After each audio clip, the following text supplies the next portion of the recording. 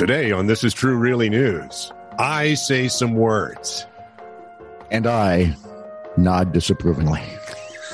And that's pretty much a guarantee. Yeah, I think we're I don't even know what's coming next, and I'm disappointed. Safe in that assumption. Please like, subscribe, and follow This Is True Really News. Ask your friends to like, subscribe, and follow This Is True Really News. And and we'll get along famously. This is True Really News with Scott Combs and Tony Vercanis. All the news you're about to hear is true. Really? As far as you know. Will we? Maybe. I might. So we got your eclectic... Still disappointed, are you? Yeah. Just a little bit. How do you get eclectic out of electric? I mean, you have to be some sort of... Old and infirm. Let's go with that. Eclectic vehicle charging. No, got to be electric. Won't work Not that when way. I'm drinking crap. Electric. Don't drink crap. Electric vehicle charging stations in Isle of Wight, England, were hacked. Hacked, I say. But according to the BBC, it was done in the most middle school of ways. I don't know what that means. Well, I guess we'll find out if we read the rest. I mean, of the they hack it with their again. dad's cigarettes or what? I don't. No.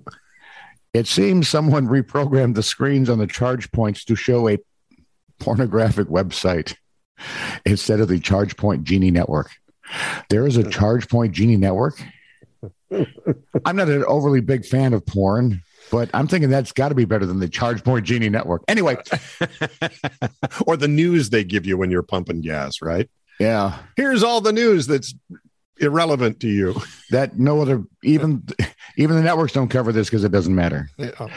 We are saddened to learn that the third-party web address displayed on our electric vehicle signage appears to have been hacked, said the Isle of Wight Council, and they apologize to anyone who may have found the inappropriate web content. At this moment, I'm expecting every middle schooler on the Isle of Wight is being, shall we say, investigated, interrogated. And somewhere there's a high school kid going, set them up and got the porn on the screen. Life is good. Doesn't take much when you're in high school. A little bit of that, doesn't. You're good. It really doesn't. Although it would be a shock when you're like pumping gas and your wife is standing there and she looks. Oh, my. What is that? Well, I could tell you, but then we'd have to explain the whole thing. And I'd rather just show you. Probably not here, though. We're at pumping gas at the. Yeah, there is that. By the way, it would only happen to electric vehicles because they're so snooty. The Colliery gasoline-powered vehicles would just look and go, yeah, whatever. Seen it, been there, done that, lost the T-shirt. The Colliery Championship Wrestling CCW event had not advertised it was a death match. What? What culinary? Colliery. Okay, I have another question. Okay, go ahead. What's Colliery Wrestling? It's in England. Oh, it's a place. No. Colliery Championship Wrestling, CCW. It's a title. It's a thing. Yeah, it's a title. Yeah. Like, what is it? The sheep thing here. What? Eastern Wrestling Editors or something. What's the... Oh, well, there's all kinds of crappy with Ed wrestling. McMahon and... Oh. It's Jim McMahon, isn't it? Or James or Dottie Vince. Yeah, whatever. So it's like it's every bit as classy as that, I'm sure. Sure. It had not advertised it was a death match, and death match has a very specific meaning there, which means something other than what I think. Yeah, nobody dies, but there's a lot of blood, right? And they don't put them on TV. How could it be?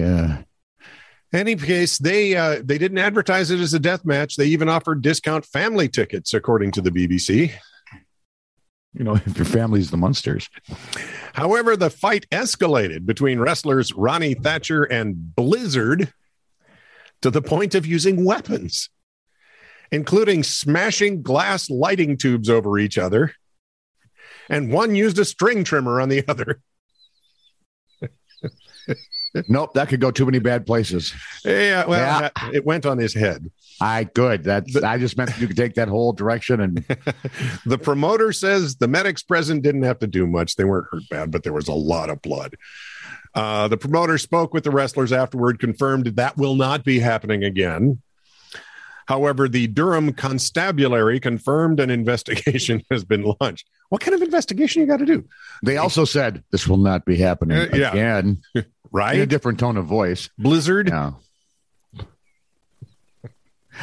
So if you turn them upside down, does Blizzard? Well, no, because remember, if you turn the blizzard upside down, if it falls that's out, true. Yeah. That's a what I want to know Queen reference for those. Is the one I get? Queen. What? There are places that don't have Dairy Queen? Yes. What are they, savages?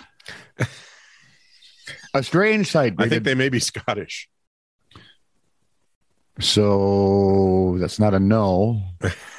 Mm-hmm. A strange sight greeted residents of a rural area.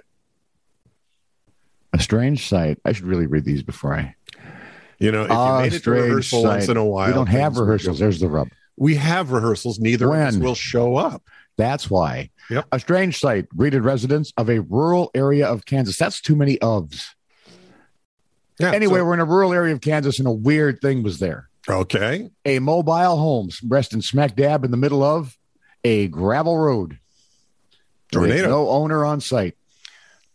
Tornado. Do you know what part of Kansas? What township or?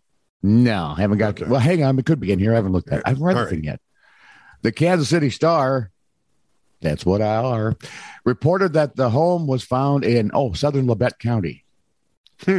And the sheriff's office made a request through Facebook for the public's help in finding the owner of said mobile home. Of course, theories ran wild, which in the old days would run amok, but we didn't have Facebook then, so they're just running wild. Maybe they are on house arrest and needed to go somewhere. One user said.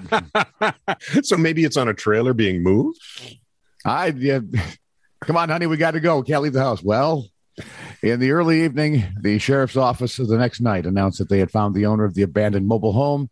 It was later revealed that blown trailer tires during transport were to blame for its temporary abandonment. That's not near as much fun as it should have been.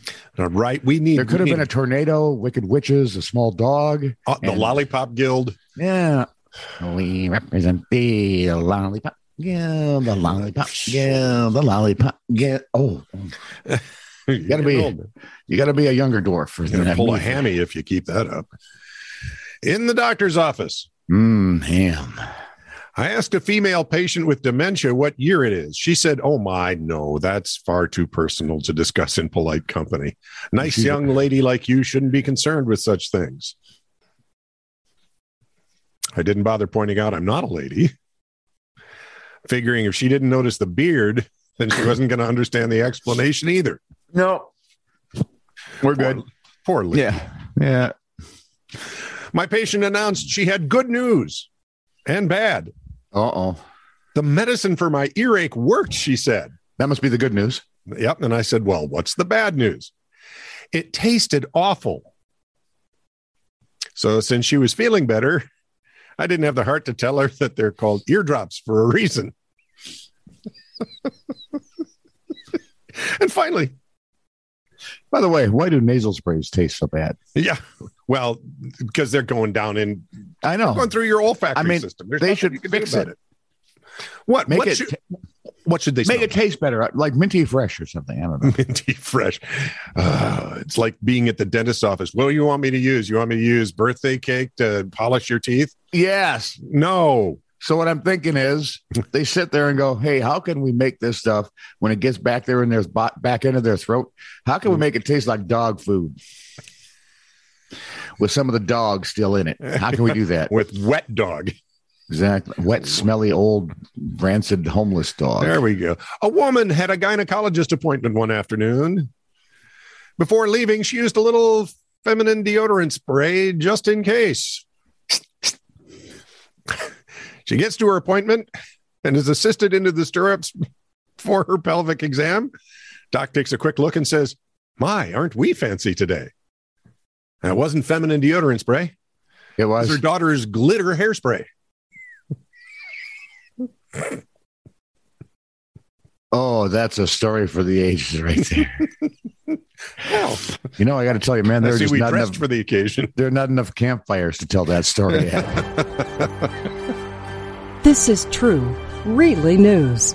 Send email to TITR@netradio.network.